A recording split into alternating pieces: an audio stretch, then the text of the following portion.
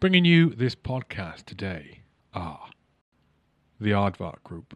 Founded in 1982, Aardvark has established itself as a major player in its field, renowned for its exceptional technology and innovative propositions that have supported countless defence ministries, the humanitarian and NGO sectors, and commercial operators in theatres of war and post-conflict environments around the world.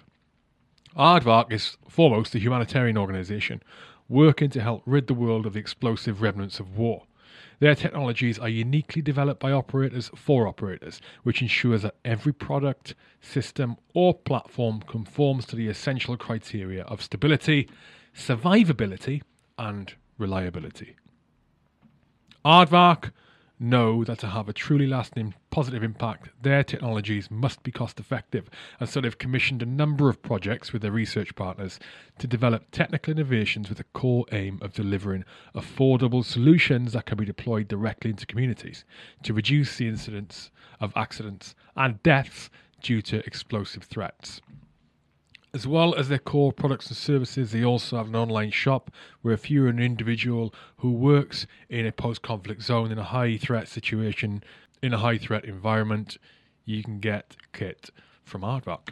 Their website is aardvark.group. Go there and at checkout use the discount code HHOUR. And while you're there, make sure you check out all their products, all their services, including unmanned ground and air vehicles. Also, bringing you this podcast today are Rugby for Heroes. Rugby for Heroes are a not-for-profit organisation founded in 2009 in the wake of the death of Private Joe Whittaker, who was sadly killed on operations serving with the Parachute Regiment in Afghanistan in 2008. Rugby for Heroes fundraise for military charities. They do this by organising high-quality events which revolve around the themes of rugby, alcohol, live music, good food, good people. Since they were formed, Rugby for Heroes have raised nearly £120,000 for military charities. I have been a beneficiary of theirs in the past, and it's actually how I came to know about Rugby for Heroes, is when they reached out and helped me when I needed it most. And they have helped countless other individuals and countless other organisations help ex-military and serving personnel in their toughest times. Rugby for Heroes have got many events lined up for 2022. They've already held their first event. It was a supper club raising money for the 353 charity, and they have got more supper clubs and more festivals on the way. Look at their website, rugbyforheroes.org, to keep up to date when the next events are. Make sure you get along to at least one of them if you can, and I will see you there. I've been to every one of their events since I became aware of Rugby for Heroes, and like I said, since they helped me out, and I will be going to every single one of their events in the future wherever possible. rugbyforheroes.org, or you can find them on social media at Rugby for Heroes, at Rugby4Heroes. Also bringing you this podcast today are Combat Cigars. Combat Cigars was founded in 2021 by three friends, three former colleagues in the Parachute Regiment, the British Army, and I'm very glad to say I am one of those three. Very glad to have been invited into the company, and it is super exciting to be working with those guys again. Combat Cigars sources its cigars from a family who have been rolling cigars in the heart of Colombia for over 200 years. The cigars that Combat Cigars supply to you are only available through Combat Cigars. You cannot get these anywhere else. Each cigar is unique, and we have 4 currently in the collection. We have the Last Post, we have the Oath of Allegiance, we have the Center of Mass, and we have the Victory. The Victory features on its cigar band the medal ribbon of the South Atlantic Medal with rosette. Very significant at the moment, given that it is the 40th anniversary of the Falklands conflict. Head over to combatcigars.co.uk to see the collection. Also check out the Combat Cigars Humidor, which is handmade out of ammunition tins and will keep your cigars perfectly stored for whenever you need them. When you think of cigars for your next event, or the next event you're at, be it a wedding, be it a mess do, a dining in, a dining out, a promotion, or just getting together with your old crew, think Combat Cigars. combatcigars.co.uk.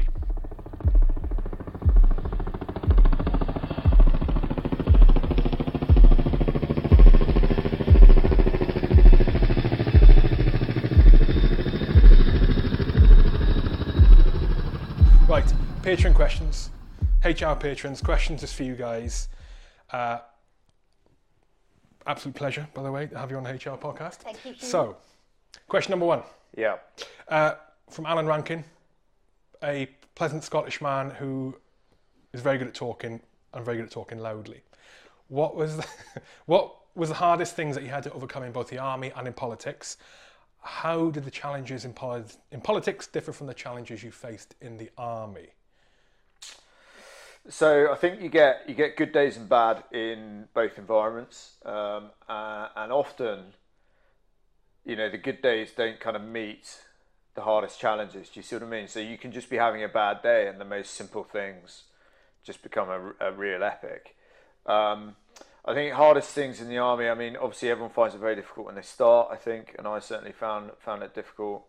I went, through a number of tough things, I think, but I think one of the hardest things is when you decide to leave, actually, and you've got to go and make your own way in the world, which I've got so much sort of time and respect for people like you, Hugh, who actually go out and do something and something really valuable and show veterans in such a good light. In politics, look, it's there's really tough days. I think obviously when I was sacked and then the whole kind of machine turns against you is pretty tough, because it's very, very public. So it's not like the military. It is public. Everyone's got an opinion. You're in every newspaper, and you've just got to be. I think all you can be is yourself. There's no point gaming any of this stuff. Would I do things differently? Probably not, but probably I would do things differently, but I just did the best I could in a pretty unpleasant situation. I think that the difference between the two is that in the military, everyone's working off the same sheet and everyone's got your back, so you have that sense of security. So if something goes wrong, you've got that automatic structure in place and everyone is generally on your side. In politics, it's completely the opposite. Everyone is working to a different agenda.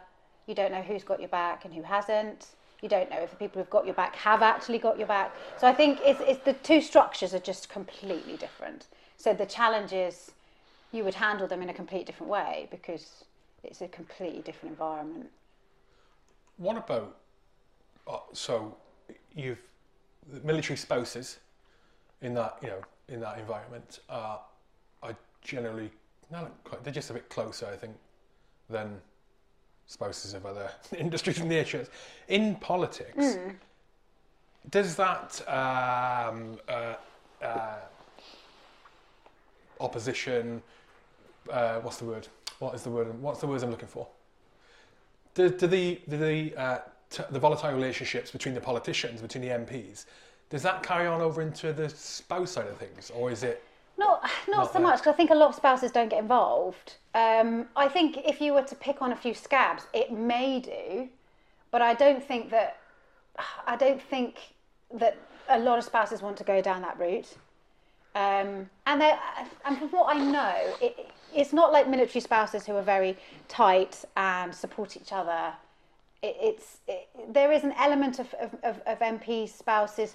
They try as much as they can to have a support network, but it's not a solid thing like it would be in the military. It depends who wants to run these things. It depends. It's all very personality driven, and it doesn't always work due to geography and things like that. Whereas it's different from being on a military patch and things like that. So the two things are like chalk and cheese. It's the military spouse and the military. And the MP spouse is completely different. Which do you prefer? Which did you find it's a good question, tolerable? Hugh. It's a good question because it's hard to compare. But if I think about what I'm doing, I prefer it now because I'm a lot more involved. Unless you want to join a choir in the military or you're in the position of being a CEO's wife where you have a bit more autonomy over how these things are run, you can't really get massively involved in what your husband or your wife is doing. So I actually prefer it now in terms of I'm a lot more involved, and we always set it up that way. We wanted it to be like that. But I think in terms of your friends and your connections, you make stronger and better ones in the military on the whole. I know some MPs' wives who are absolutely lovely, and if I had any problems, I could go to them, and that's great to know. But it's not a sort of a continuous sort of daily network that you would be used to having been a military wife. So, when you say be more involved, so how does the relationship work in terms of your actions or decisions or moves in Parliament with Felicity's involvement? So, so basically, when we got into this, there were definitely aspects of public life that I struggled with, right? So I came out of obviously the Afghan cycle, specialist units and things like that, and then you have to go into being in a very public-facing individual, and I did find that very difficult. Just like talking to random people, talking about politics. I mean, literally, it doesn't get worse. Religion or money, in politics is kind of even worse than that. So.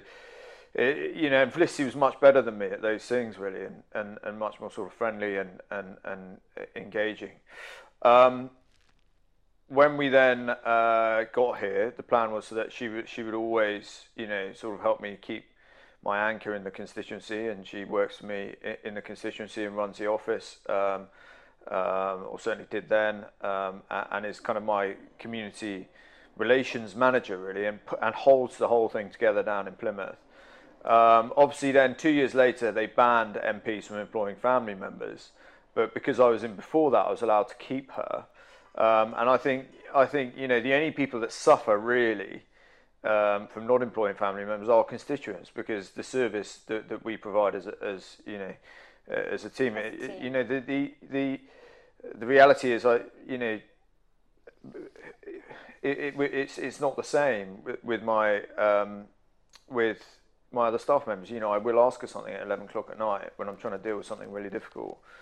You wouldn't believe this, Hugh, but Johnny actually wasn't very good at talking about himself when he first started this. No, you would never believe that surely now, would you? not. I know, it's a miracle. That former British Army officer didn't like talking about himself. Yeah. So, he was, the cog in the wheel type thing in the military, and it's not about you, it's about the whole.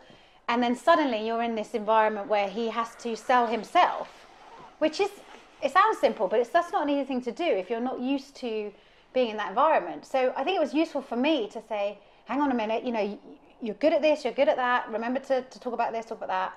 And I think that's the sort of thing that you need from someone when you're entering this new environment where it is kind of just about him, which is difficult because people can level a criticism at you, but unfortunately it's just the nature of the job. He has to sell The thing himself. that really annoys me now is that one of the things that really annoys me, I saw it again overnight, is Johnny's all about Johnny Mercer and stuff. When you see the kind of personal sacrifice you have to put to go through this, I don't enjoy it. Like, there is nothing in this for me. I could go and have a better life doing other stuff. I'm literally just in it to serve. The reason that I don't leave, I'll be honest, I very nearly left in the summer after getting sacked, and I was on the verge of flying out to America for interviews. The reason I don't leave is simply because of service. And because I cannot see anybody else who is willing to smash the door down on these issues around veterans, the military, Plymouth, young people, life chances, like I do. And I get fair criticism, I think, for the way I do it, because I'm quite industrial about it, and I'm not worried about putting people's noses out of joint to fight for these people and to fight for veterans. But the one thing I don't accept is that it's Johnny's all about Johnny Mercer, because it's just so kind of warped, right? When we feel this is, what people don't realise is that Johnny didn't choose that. The media choose their darlings. You don't stand up and say, right, I'm a new MP and I'm great, and they watch the maiden speeches, they look at the pond of new MPs, and they pick the ones, oh, this is an interesting person, he's got an interesting backstory that fits his cause for being here. We like that. Therefore, every time he says anything at all, we will print that. And that's absolutely fine. But I think people seem to think. I mean, the amount of times here I've been asked, "Oh, what PR company do you use? You must have a great PR company." I'm thinking, no, it's literally just me and Johnny and two girls in our office. I said, there is no PR company. That is chosen for you. And I think there's no reason why people should know that, but that is how it works. So the whole Johnny's, it's all about Johnny Mercer. He hasn't chosen that. I think it's just because he's so pretty. Sure. He hasn't chosen That's that. the bit that annoys me, because it's a huge, I wouldn't whinge about it, it's a huge privilege being an MP, but there is nothing in it for myself. So that's the one bit of criticism I just don't have any time for. On the PR piece, we were talking about this before we started, when you were on the call earlier, Johnny, in that I think the risk with having PR management, or is you end up, not in all respects, but in what we were talking about earlier, you end up with boundaries. You constrain yourself with boundaries on what you can and can't say, for example, in interviews or whatever, and what you can and can't say. And then you are then held to those, to stay within those limits by the media, for example, or by your constituents or whoever it is. And also, I think it then presents a manufactured version of who you actually are. Or, we were talking about, members of the Royals and people like that. It's a manufactured version of actually who you are. Yeah. And I think with what you both do at the moment is doesn't seem to me like you have any boundaries. We don't have any filters. No filters.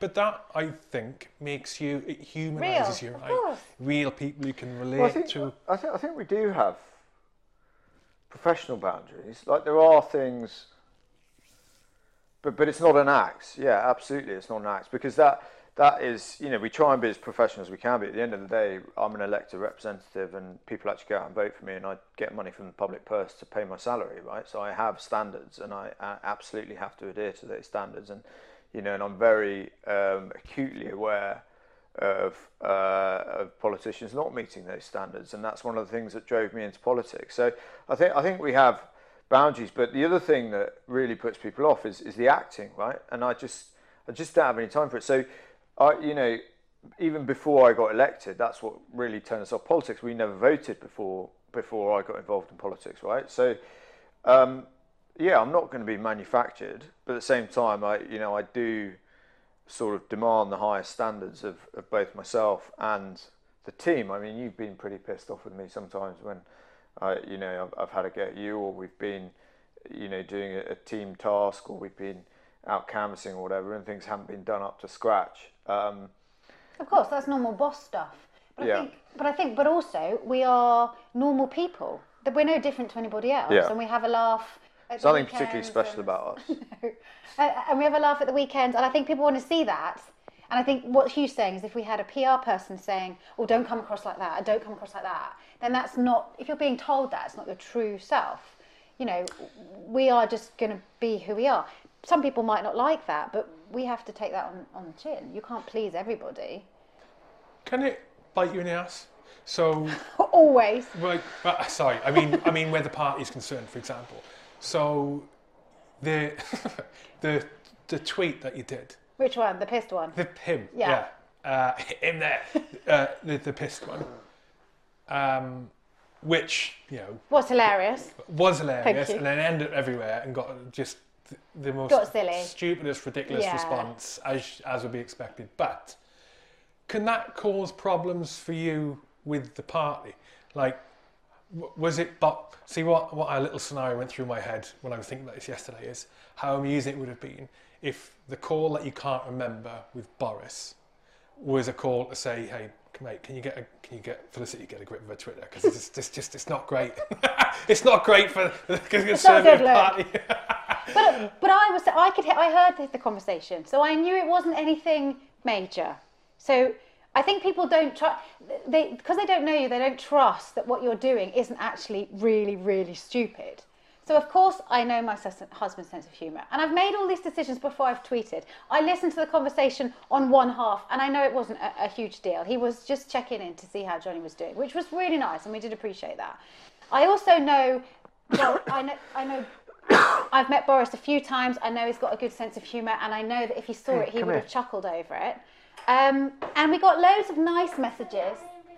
We got loads of nice messages from people within the party, some really nice MPs who said that was really funny, and people like to see the real side. So pay for a bit. There are more people that thought it was very funny and very human than there were people who thought it was, maybe you could have said it was unprofessional. You all right, Dan? Give us half an hour, right?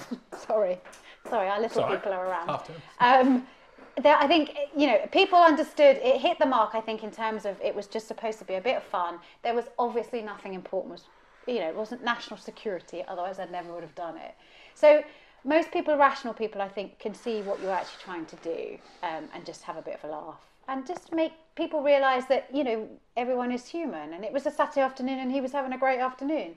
I just don't think it's worth that much analysis, really. Yeah, we're normal people, and my wife and family are the most important thing to me. And if people get upset about it, I don't really care. Yeah, the reason I asked is I was interested in whether the PR machine of the party, any political party, would sort of monitor things like that and would give some guidance, for example, and say, I think they tried. Can you I rein think it in? they stopped trying to give me guidance about 7 years ago, mate. So I think we're known as the Mavericks, so they just think, oh well, let's. I don't think it's maverick. I think we're just normal. I think that word is used quite a lot with them, maybe. When was it a conscious decision to start putting yourself out there a bit more on social media, especially with Twitter? Because with the experience you've had in the past, with the sort of the vitriol you've had from the media and random people sending you horrible things for in example. The post, yeah. Was it a conscious decision to go back out there? Yes, it was. I have been off social media since he started, which was a decision I made when we first went into politics and realised the kind of rabid hatred nature of it all, which was a surprise to us. And I realised then that I didn't really want to have anything to do with this. Just looking at his Twitter was bad enough. But then, as things carried on, and also maybe as things got worse, like you said, and I got sent a nappy of poo in the post, I thought actually really bad people who are going to be nasty are always going to be nasty, and I don't really want them to win. And I think there are some really good sides of social media. The communities that I found on social media have blown me away, especially in the veterans community. You will have your little groups, like veterans groups who are friends, and the petrol head groups, and you have loads of different groups, and they all support each other, and they all check in on each other, and there's a wonderful side of that. And I was missing out on all of that. She's basically looking for a new husband. I didn't have any friends, you see, so I thought I'll go and find some friends. And I really enjoyed it, actually. And on the whole, 99% of it's been super positive. What do you mean you didn't have any friends? I'm joking. Right, I have one okay. friend. What, me?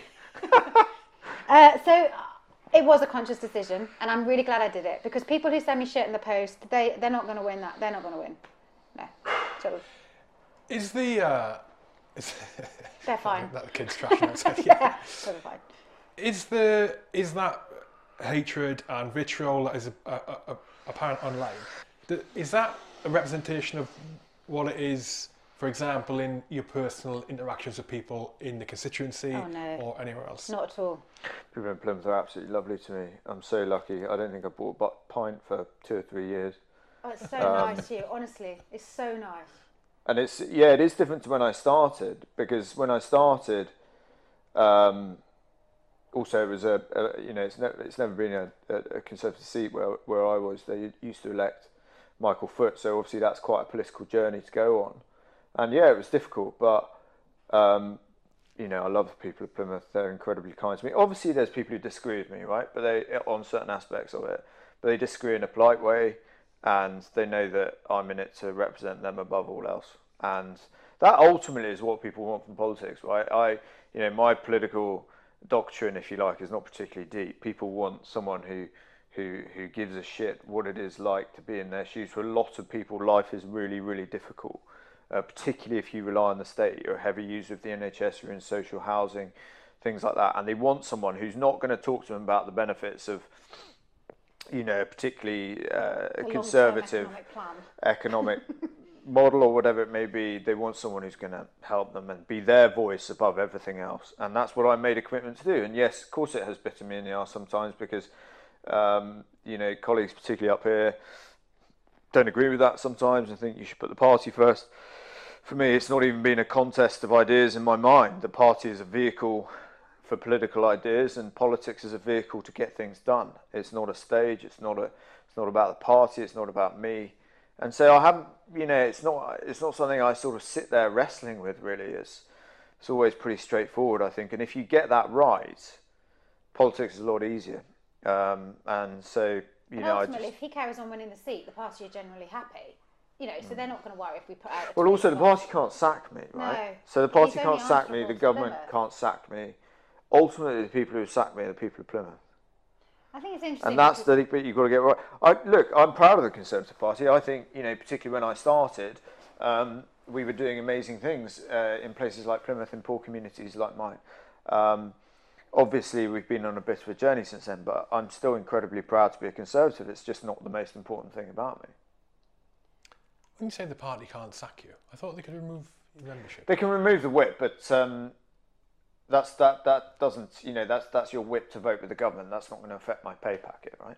They can't deselect him. Only his association can deselect him in Plymouth.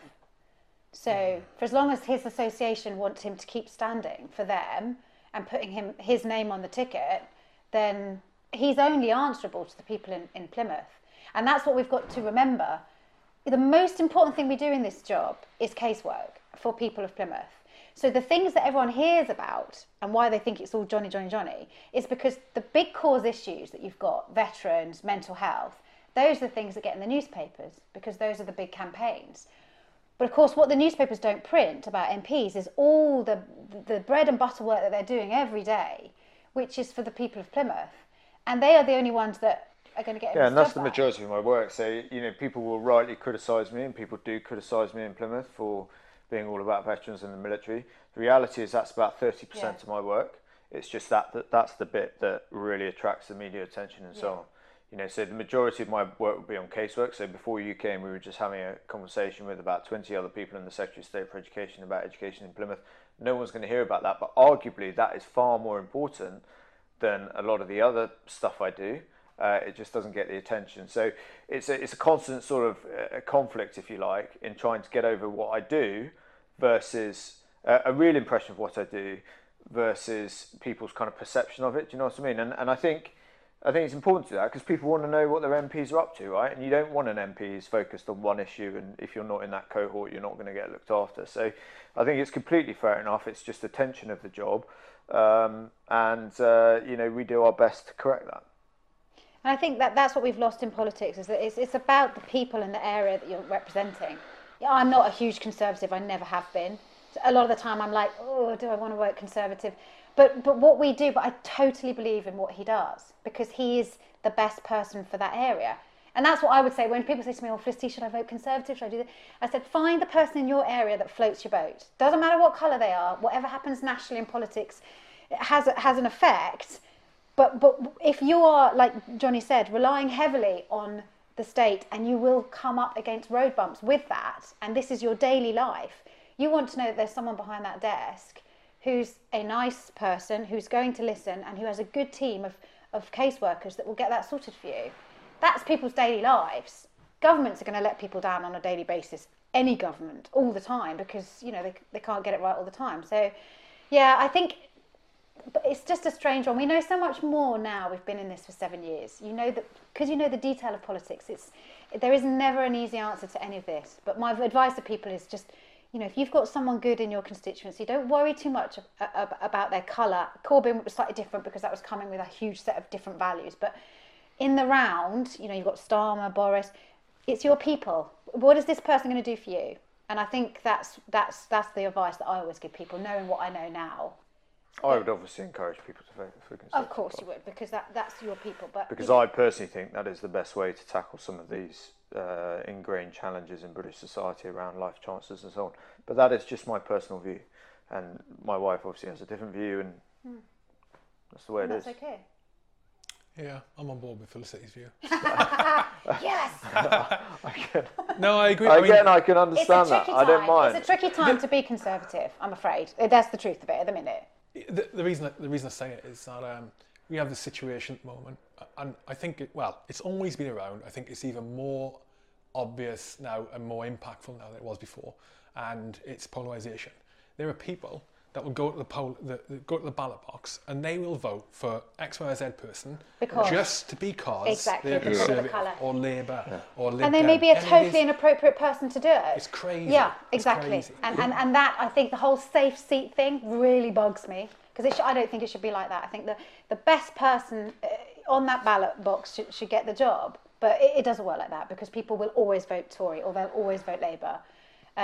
So the water is so muddy when it comes to elections.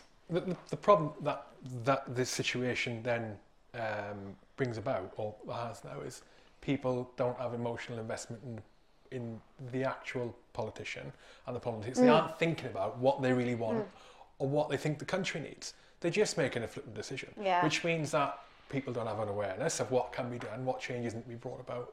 It's really difficult. I mean, I give the example of ex-military. I'm not a fan of Corbyn, but I sort of had a light bulb moment when I was reading when he was still in Labour, and I was reading something, and it was maybe a bullet point list of their manifesto or whatever, and there was 2 or 3 points in this list of 9 or 10 items, and I thought, that's not a bad idea. I like that, and most people will look at something like that from the opposition, from someone, the party they don't like, and they won't even, it's just immediately bad. It's discredited straight away. Yeah, of course. And that's the problem, is that no one goes into the detail because they have these preconceived ideas. My favourite is when I knock on a door in Plymouth and someone says to me, oh yeah, I vote for Johnny Mercer, and they don't know if he's red or blue. They're like, but I just really like him because I think he does a great... No, but we're in a place like Plymouth where politics hasn't, for a long time it's been left and it hasn't been nurtured. To have someone that they just like you and they know that you do a good job and they're really happy with that, there is a huge win in that, I think, because they're not worrying so much about which government they're going to get or whatever, but they think that they've got the right person for their area. I mean, it's not an ideal, of course it isn't, because you get very polarised leaders now. But if they were all fairly central, then it would make life a lot easier. And that's what I want. I want everything to come back towards the centre, because then, it's less crazy. It is a bit crazy at the minute. So you've been in the business for 7 years. How have you seen it change over that 7 years, as in politics change? Because for me on the outside looking in, I think the way social media is and media outlets and what gets them to publish a story, do a headline, what narratives they want to push, editorial lines are going on. I think those seem to be having a much bigger impact on the ability of politics to function as it should do, or the government to function as it should do for the country. Would that be a fair statement? So I think standards continue to fall, and I think the country is poorly served by it. I think that's reflected both in the rise of populism, but also the kind of standard of the people who are attracted to serve in politics is not going up. If anything, it's well, I wouldn't say it's gone down. It's perhaps not different to what it was when I came in. When you say the standards, sorry to interrupt. When you say the standards Standards what is of what? of Politics or people? people? So what Right. What should it be? Well, I get frustrated with people who say one thing to you in private and another in public. For me, that's pretty disingenuous. I find the levels of integrity pretty poor. And the thing that annoys me is that actually, if you were to demonstrate that level of integrity if you were a nurse or in the army or whatever, you wouldn't get on in life, right? But in this place, in politics, that's kind of encouraged. I am encouraged by the latest intake of Tory MPs, I must say. I've been impressed by their ability to stand up for themselves. They've had to fight, and their lives have been made miserable by some of my colleagues who've been here far too long. But they've had to fight for their seats. So a lot of these the red wall type things, they're fighters like we are in Plymouth. They've had to fight for those votes. So the nature, I think what people outside politics don't understand is the nature of your seat drives your political ideology and your theory and the way you do politics, right? Because I do everything up here through the lens of if I was a voter in Plymouth. Because that is my ultimate boss. They can sack me, and they're who I'm here to serve. If I'm in a safe seat, that has always voted Conservative, where I've got a 20,000 majority. I didn't even have to fight for it because I was given it because I've been a special advisor, or I've worked in a think tank in London, and they think I'm on message for the Tory party, so they put me in that seat, and I've got a job for 20 years. Your decision-making process in that seat is going to be fundamentally different to my decision-making process about how I vote on subjects, about how I campaign, about issues that I pick up that I'm going to campaign on. And I think that's what people don't often recognise is that disparity. Do you know what I mean? Of people's motivational factors in politics. It doesn't mean people are bad people, and I've made this mistake in the past about really going after some of my colleagues. They're not bad. No. I just think some of them are pretty weak.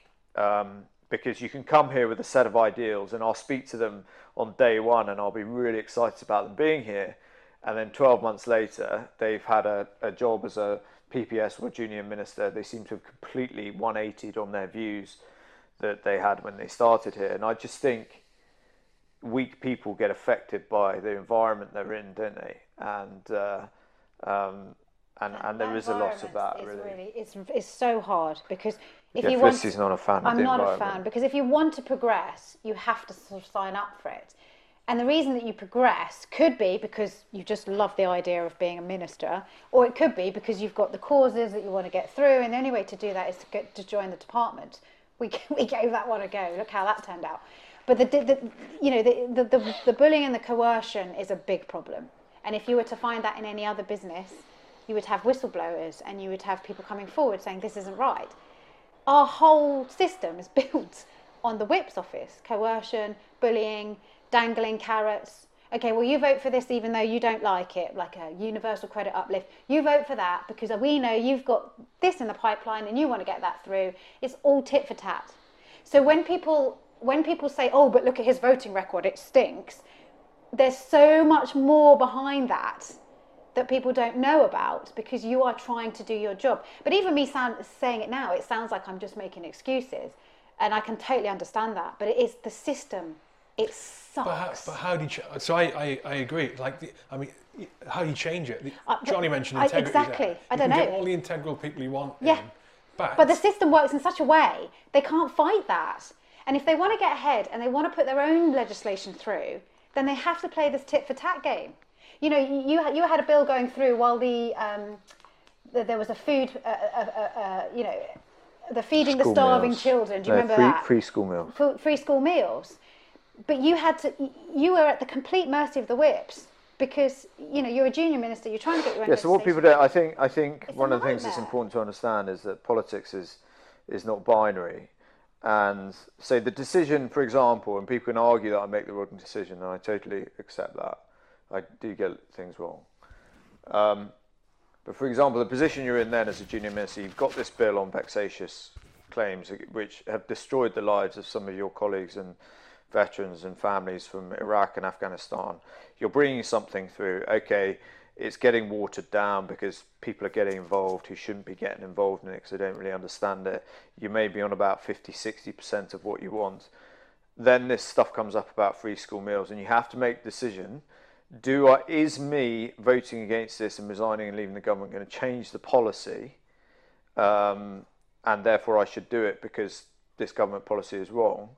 But then this thing about vexatious claims and going after the likes of Phil Shiner, that's never going to happen if I leave government. So you're weighing up, balancing different things. It's not a binary, I see that, so I'm going to do that. Do you see what I mean? There's lots of competing factors. And that's why sometimes it is possible to get those things wrong.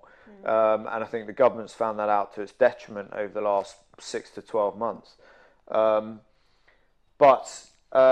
think all you can do is your best, and I feel I have done that. But I think from the outside in, people often don't see the sort of competing dynamics, if you like, of what's actually going on. You can't expect them to know that, because unless you're an MP, you don't know the system. Yeah, and so we have to do a better job, and I have to do a better job of explaining that, really. Or the government has to not have really shitty policies that you're forced to vote for. Yeah, that would help. That would be helpful.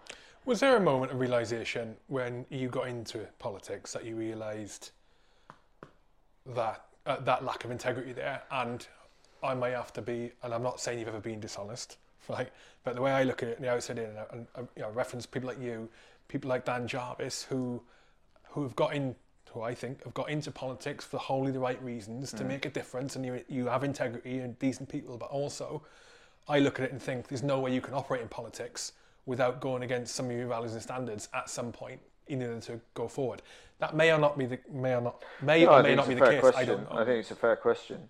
For me, you can be all pious about it, which I have been in the past, but ultimately it's not about me, right? It's not about me and my values and standards and my and me basically and how I look, right? It's about what I can achieve for people that I'm there to represent. So I would never sort of fail an integrity test and cross that line, but I would be prepared to do almost anything to make the government do the right thing on veterans, on Afghan refugees, on mental health provision, on life chances for kids in Plymouth. Because if I don't, there'll be other MPs from different areas who are doing that for their areas, right? And the one thing I can be judged on, and I've made lots of mistakes, but the one thing I am proud of is the amount of change I've made. Whether it was IHAT, whether it's setting up the Office for Veterans Affairs, whether it's Op Courage, whether it's improving education standards in Plymouth, more jobs, more investment, more strategic investment we've ever seen ever before. On all those metrics that matter, I've got a really good record. Have I made loads of mistakes? Of course. Have I said things I shouldn't? Of course. Have I pissed people off when I didn't need to? Yes. But ultimately, that is what I judge myself by, and I'm proud of my record in that respect. Yeah. On a very basic level, there is that point when you realise how the system works, when you think, I'm not going to come out of this unscathed. You are going to have to take hits because you're never going to agree with what's going on, but you have to. I mean, people call it towing the party line. You can call it whatever you want. It's in its basic form, it's tit for tat.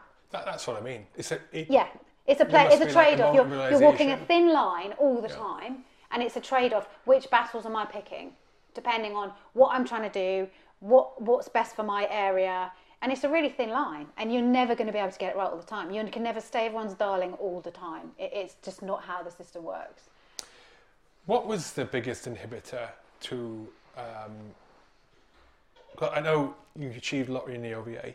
We obviously want to achieve more when you're in the OVA. What was the biggest about inhibitor? 20% of what I wanted or was promised with the Office of Veterans Affairs.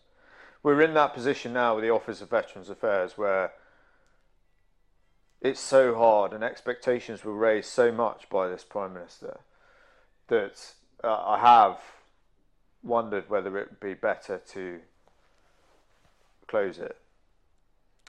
Really? Yeah, because of the hope it gives people, and the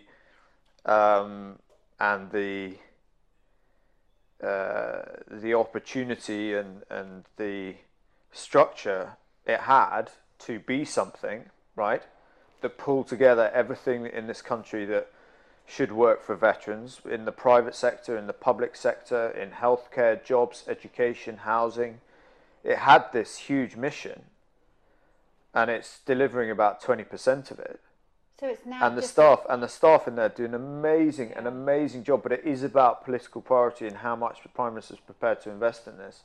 That I sometimes wonder whether we were better off before. I mean, I sincerely hope we're not. And I think again the staff there are incredible and they work away. But it has to have that political. Emphasis and resource and importance. Otherwise, it's just a show pony. To make the government look good, to make him look good. What's the point of that? So I'm on the fence about that, and I've made that very clear to the Prime Minister. He has not fulfilled his promises on veterans. He was supposed to have a cabinet minister responsible for veterans, like every other Five Eyes country, so that we actually pull together with someone of significant rank, pull together everything that works for veterans in this country. He made a decision not to do that, okay, and so I have been very straight with him.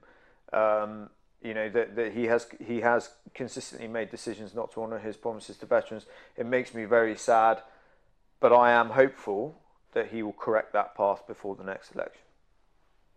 Johnny's always hopeful. That's what breaks my heart. He's always hopeful that it can get better. It's because what else has he got? But I'm thinking, oh God, but it's just, is it ever going to get better? You know, when you start off with 5 million for something, which is literally nothing. It's like you and me picking up 20p And then you read off the the paper street. and they've cut it by 40%. And they've cut it down to 1.5, and you just think, well, it is a show pony. It's a show pony. Yes, of course we care about veterans. We've got an Office of Veterans Affairs. Well, they don't have any furniture, but Well, it's we still there. we didn't have an office for There was no, 18 months. poor old Jess, they didn't have anywhere to go. I mean, it was, And the staff are so, honestly, the civil and servants they are brilliant. really There's want to do it. this massive anti-civil servant thing going on at the moment. I just don't understand it because people do really care. They want to get veterans care right. There's some amazing people working in veterans care, both in the public sector, in Op Courage, and in the private sector and the third sector. They're trying so hard. They're trying so hard. Everyone wants it to do, but for some reason, at the senior political level, it's just a real blind spot, and people are not prepared to invest the political capital in veterans to get this. Why do you think? Right. What's your gut feeling on why? Because I've thought about this a lot. I mean, they do care, right? They care because people do care. It's a question of caring enough, right? So you'll notice people do really care about the opportunities presented or otherwise of Brexit. It's their thing for being in politics. You'll see a lot of that in the news. You know, you'll see this government's done a lot of legislation and work around animal rights and the green agenda. You'll see a lot of that in the news. It's literally a question of political priority because the money's there, the programs are there. It's all about navigating this hugely complex system and not talking about what we're putting into it all the time as a government, another £5 million for mental health like it was last summer. It's meaningless, right? It's how it feels to be a veteran, what it's like to be a Tom in Plymouth who leaves, 5-7 years later, starts hitting PTSD problems, and him not knowing where to turn. That is a fundamental failure if you think how much money's been in this sector, the brilliant help that's available. The fact that he doesn't know where to go shames us all, right? And the only way around that is for the government to say, look, here are the programs, we're going to do everything we can to support it. Not responsible for delivering it, because Combat Stress and all the other groups are doing an amazing job, but it is our responsibility as a nation to make sure that veterans know where to turn when they need help. And that switch has not quite flicked. Even though public opinion is so on side with this, it is an easy fix. You know, you were willing to do all the hard work to get it going. You even said, I don't have to be the person in cabinet. You don't care who that person is. Yeah, they're private discussions with the Prime Minister, but... Okay, sorry. But do you know what I mean? He's not trying. What my point is, you're trying. You're trying so hard. Well, there's nothing not in to this for make me. it about you. There's nothing in this for me. I don't need these services. I'm okay. Because the worry is in politics, because people are, by nature, it's quite a jealous place. It's quite a personality-driven place, and people with power don't like sharing power. You know, we all know that.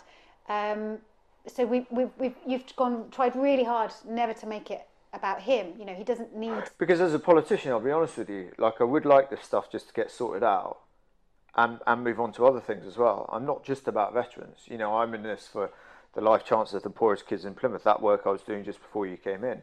Things like that really drive me as much, if not more, than this agenda. So I would, in a way, like to get this sorted so that we had a proper veterans care system that worked. I knew people were getting looked after, and I could focus on other things as well. Yeah, and this has been a long, tough battle for me, but I know we will get there in the end.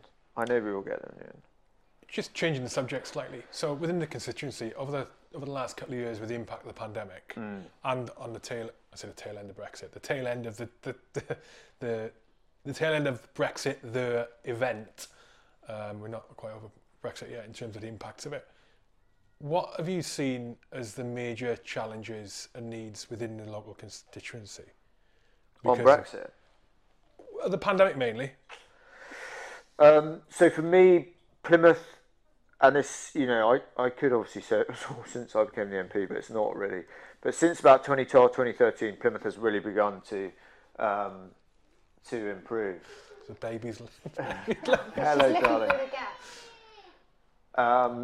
Plymouth's on this incredible journey. We had a huge dockyard, employed 30,000 people. That's now down to 3,500, and that slack has been taken up, if you like, in jobs and so on, by amazing, really entrepreneurial, clever people setting up their own businesses, and that is the backbone. Small businesses are the backbone of Plymouth, and we're really on a journey with the money coming in from government now to fulfilling the amazing potential Plymouth's got. I mean, it's an amazing place geographically. It's got incredible people. It's the largest city in the southwest by some distance, but I think it's always had pretty, what I would not term particularly great political representation from either side.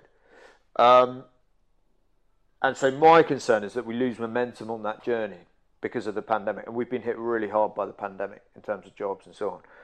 Initial indications look like we're going to recover pretty strongly, and what we have to do is make sure that things like free ports, which are a direct consequence or a direct benefit of Brexit, really actually mean something to people who voted for it in Plymouth. So, I mean, I didn't vote for Brexit, but I can see why people did, and I'm absolutely determined to make sure every single penny of benefit of that is felt in Plymouth, and the free ports is a brilliant example of that. Let's. I'm just conscious of half term and parenting requirements, right? So let's. We've just abandoned them. No, Yeah, you've only given us one question from your patrons. I mean, if I was one of your patrons, mate, I'd be asking for my money back. Well, maybe it's the level of interest in the guests, that lack of questions. Ah! I'm only joking. So there are more questions. We went off on a tangent chatting, didn't we? As happens As on it the podcast. happens, yeah. So, Kate England. Are you aware of the limited focus on veterans affected by this service? That's question one. There are 3 questions from Kate. Am I aware of veterans that are... I'm sorry, I've got stuff coming in. Go on. No, it's right. Are you aware of the limited focus on veterans affected by this service? Which service? Sorry, mate, I don't understand that question. Are you aware? Yeah, thanks. I got that bit. Are you aware of the limited focus on veterans affected by this service? Which service? Are you aware of the limited focus on it? Of veterans who are affected by their service in the military? Oh, by their service? These are the yes/no questions I mentioned. Yes, just say no. Just say yes. No, yes. Well, of course. Okay. Are you aware of the... I did warn Kate. Are you aware of the gaps in services of veterans with complex needs, and do you believe more focus and investment needs to be placed on addressing gaps in support around the medical discharge process and improving rehab pathways for veterans with complex needs? So Kate England, no, so the root of this is Kate England's... She was a Ripple Pond, didn't she? Yeah. Yeah, she's brilliant. Yeah. No, of course. And her husband suffers from complex PTSD, James England. Yeah. Yeah, who they've been struggling for a long time to get him the right care he needs. Yeah, absolutely. I mean, if you think about the man hours I've put into this, of course I personally get that. It's a question of trying to get everyone else to get it, but making, designing the structures and the programs and the care in place for those really complex cases. We did bring online things like the high intensity service and the complex treatment service to deal with the particularly complex cases. But of course I'm aware that I see it every day and every week of people falling through the system. The whole point of the Office of Veterans Affairs was to create this almost environment, this ecosystem, if you like, of these care providers so that complex needs could be met. That was one of the key aims of it. But like I said, we're about 20% of the way on the journey of the Office of Veterans Affairs. We're still in the lottery phase of where you live. I think a lot. We speak to some amazing nurses. Where you live, and who you know. Who are bringing all of their veterans. They're working for GP surgeries, and they know who the veterans are in their area, and they're giving them well-being checks regularly. So some people who live in certain places, we know, are doing a brilliant service. Problem is, it's still a bit of a lottery. Which it shouldn't be, it's because it hasn't got that central bringing it all together. So you are at the mercy of where you live and what's being provided for. It comes back to my point of what I was saying. If you're a Tom in Plymouth and you've left and you don't have an officer corps around you and you don't know anybody who works in veterans care and you've lost touch with your mates, that's the thing you judge this country's veterans care on, not whether or not Johnny Mercer can sort you out or Hugh Keir can sort you out. It's how does a professionalised network of care operate to get people like that, to capture people like that when they're poorly? And at the moment, Kate is absolutely right. It is not good enough. Do you envisage the NRC providing veteran-specific mental health service? No,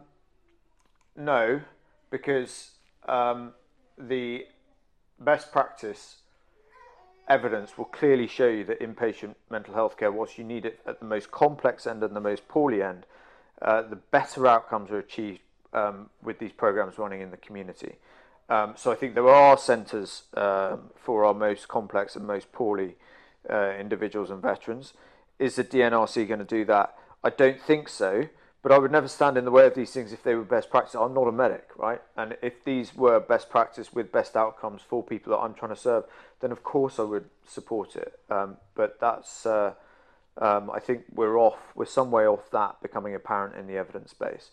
But people like King's College for Mental Health, Neil Greenberg and Simon Wesley, who've done this for years, they're the real experts to ask in that space. Neil Greenberg, I've got my eyes on him for the podcast. Brilliant. Neil Greenberg's fantastic. Yeah. He doesn't know yet. Okay. We won't tell him. Two questions left. Go This ahead. is from a serving Royal Navy guy, Gavin Tuak, a legend of a bloke. And he also, he is the founder of, oh God. Oh no, you've got a charity. Oh no. No, don't worry, mate. You're going to be in so much no, he's trouble. going to kill me. Literally, you edit that just out. don't care. You just don't care. Hidden do you? Warriors. Oh Yay! God, I'm so glad I remembered that. Hidden Warriors. Yeah. Gavin. Yeah, Is it an Gavin? amazing charity. Gavin Tuak, Gavin. Yeah. So, question number one. Yeah. If you were to choose a different career, what would it be? That's a good question. An exotic dancer. I think the both of you can answer this actually separately, if that's all right. I'd probably like to work. I love my time in the military. I'd do it all again. Yeah. Or go and work in tech or something. Yeah, I'm interested in tech. Quite like to work in tech. Tech regulation. Good time to some be good interested jobs in in the tech. States. Good time to be interested in tech, definitely. Yeah. Felicity? I'm going to be a lifeguard. That's my really? goal for 2022. Yeah. I'm going to be a lifeguard. Are you actually going to do it? No, I'm actually doing it. I'm signed up. I'm training. I'm going to do it. I was a pathetic swimmer, and my eldest is a performance swimmer, and I was so ashamed of not even getting my head underwater. I was like, nope, I'm going to start training, and I'm going to end it all in a qualification. So that's my goal. Very good. Yeah. Life goals. Yeah. Baywatch goals. Baywatch goals. On a bigger scheme, I think. I mean, you could ask that to anyone, couldn't you? If you go back to the beginning and know what you know now, when you were actually studying, I think I would have been a midwife. That would have been. I love babies. Would have been a midwife. Yeah. Cool. Like it. Okay, last question. Easy one. In fact, I got a quick question after this one, actually. The last question. This one. Do you know what a hammy cheesy eggy is? Do you know what a cheesy hammy eggy is? Yes. Something food related. Very good. I know. I went to a really good school and everything. It's a Navy thing. Yeah. Cheese, ham and egg sandwich. Yeah. Yeah, that's Gav Like an Tuak's egg question. banjo. I mean, sorry An for... egg banjo. Yeah, I know what an egg banjo Why is. is it called an egg banjo? I don't know. I only know that from you. Yeah. Do you know why it's called an egg banjo? Yes, I documented it on the podcast. Oh, okay, In fact, fine. talking to the same guy, that's it. No, it's Simon Piles. Another Navy conversation. Egg banjo. Come on, Felicity. Because a banjo is like a ding ding ding ding ding. Yeah. Why would that be? Do you want to Because when you demonstrate, bite into it, you get egg all over your hand. You get like that. And you got an egg For banjo. God's sake, that's ridiculous. Right, Go on. What's the last one? Last Go on. question. What's going on today? Today is another big day. Because you have been very busy on your phone No, while I'm being on the sorry. podcast. It's I know there's because loads the going on. government's come back with a response to the consultation on visa fees for foreign and Commonwealth service personnel. So you will remember that the government has a policy of making a profit out of our foreign and Commonwealth brothers and sisters when they choose to settle in the UK by charging them to remain here for their visa fees. I've been trying to get the government to do something on this for years.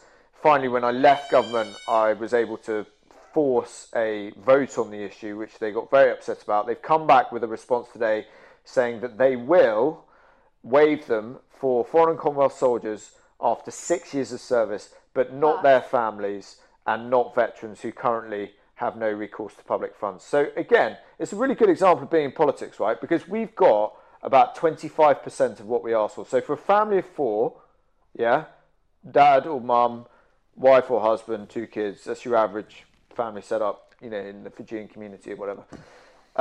That's a 25% discount. So what am I expected to do? Am I expected to go, wow, thank you so much for 25% off? Or do I say, no, this is a point of principle. If these guys sign up to serve, live and die for the country, as many of them have, you should not be making a profit out of them exercising their right to remain in the UK when they stay. So fees are being waived for the dad, for example, or the mum, whoever's serving. No, whoever's serving, but nobody Not- else. no one else. The Not your rest. kids. That's No. crazy. Not your family who have supported And the you thing I in don't your understand service. about this is that people ask for crazy things in politics. Can I have £60 million for a bridge in my constituency? Can the M5 go all the way down to the Yeah, Land's down to End? Plymouth. This is like hardly any money, right? I do not understand why It's the such Secretary an of State easy of win. Defence or the Home Secretary want to have a fight. It's But such if an they easy want win. to have a fight, then I will have a fight. Because if you look at these guys, they have no platform, right? They have no means to. This is why I enjoy the job, because I have a platform now to go into bat for these people that they never have and never will have. And it's What a real conceivable privilege. reasons would they not want to support it? Well, exactly. I don't know. Why? What's the reason Well, for that's blocking it? Because fundamentally, Hugh, they don't understand.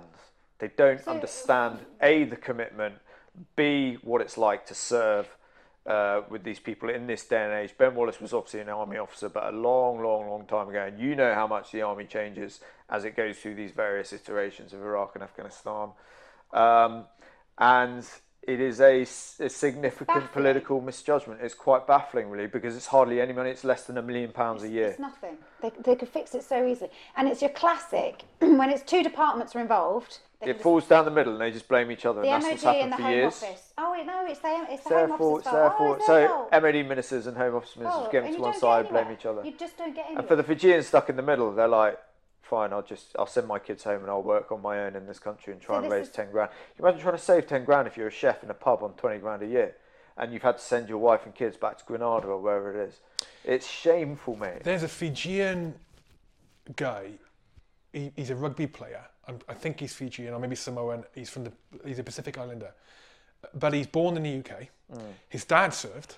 You may know this. I can't remember his name. Yeah, he his plays dad for Bath, served. doesn't he? Yeah, that's Yeah, right. good Plays for guy, Bath. yeah. His dad Get him served. on the pod, mate. His dad is in Fiji. Yeah. He hasn't got. Yeah. He hasn't that's got crazy. entitlement Get to him on, Libya. so and he he's won't be here. helped by this at all. I So know, get it's him on the crazy. pod, mate. But all right? That's how we also, ended up you talking about it. It's Yeah, all we the were talking about Commonwealth guys as well. I mean, South Africans, you know, my ex-brother-in-law served with the Paras, and he couldn't believe that he Can't didn't have get everything, indefinite leave to remain after his service.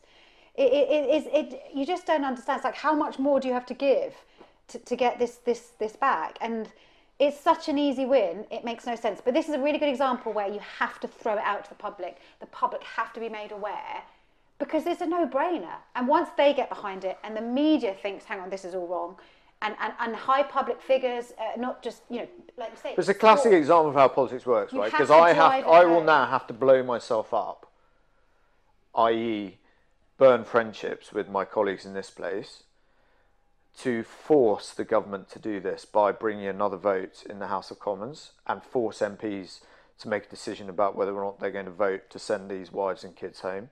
And they won't like doing that. And then they'll blame me again for bringing this issue up. But Tough. that's why you're in politics, right? And this is why at times I'm very unpopular and I hold my hands up to them, because I'm not in politics for them. I'm in politics for the Fijians. I'm in politics for the veterans, for the poor kids in Plymouth. That's who I'm here for. So, yes, you know, people will get upset, but it doesn't factor on my care matrix at all. I don't want to upset people, but I'm not in politics for them. I'm not in politics to make the government look good. I'm in politics for these people, and I'll make absolutely no apology for it at all. On that note, it's been an absolute pleasure. Thank Absolute you. pleasure. And we Nice should to see definitely do you, this Hugh. again. Yeah, no, cheers for your time. Both. No, it's Good a luck. pleasure. Thanks Thanks for for coming having us. down.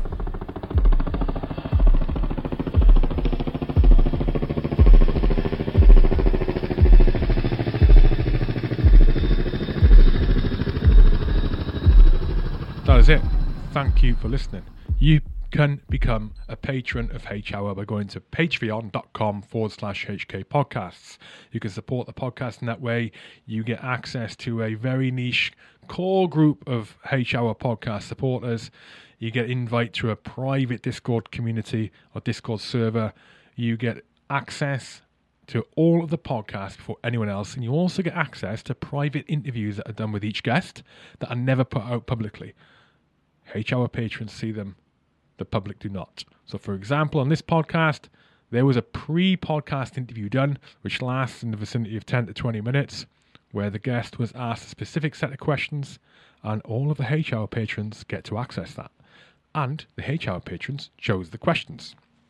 Go to patreon.com/HK podcasts and become a patron. Another shout to those who brought you the podcast today. Rugby for Heroes, a not-for-profit organisation raising money for military charities to support ex-military personnel and serving personnel on occasion in their hardest times, in their times of need. Rugby for Heroes were formed in the wake of the death of Private Joe Whittaker, who was sadly killed on operation serving in Afghanistan in 2008. And since they were formed in 2009, they've raised in excess of £120,000. Look on their website, rugbyforheroes.org, to find out about the next events. They've got many coming up this year, and I will see you at one of them. Also, bringing you this podcast today with the Aardvark Group. Aardvark have established themselves as a major player in its field, renowned for exceptional technology and innovative propositions that have supported countless defence ministries, the humanitarian and NGO sectors, and commercial operators in theatres of war and post-conflict environments around the world. They have got incredibly innovative technology that they deploy to help save lives. In essence, to reduce the risk of loss of life or severe injury through explosive threats. They also have an online shop where you can get kit on the man, on the woman kit. If you're an operator working in those kinds of environments, then head to aardvark.group. And when you're checking out, use the discount code HHOUR. Aardvark.group. Also, bringing you this podcast today were Combat Cigars. When you have a mess function, when you have a piss-up, when you have a get-together with the old crew, when you have a dining in, a dining out, a mess do, whenever you think, man, we should get cigars in for this, think Combat Cigars. That's what you want to be getting. A veteran-owned, veteran-operated cigar company sourcing their cigars from the heart of Colombia and bringing them right here into the UK for you to enjoy. Particularly of popularity right now is the Victory cigar, which features on its band the medal ribbon with rosette of the South Atlantic Medal, issued for those who took part in the Falklands campaign, recapturing the Falkland Islands that the Argentines invaded. combatcigars.co.uk. Thank you. Until the next time, out.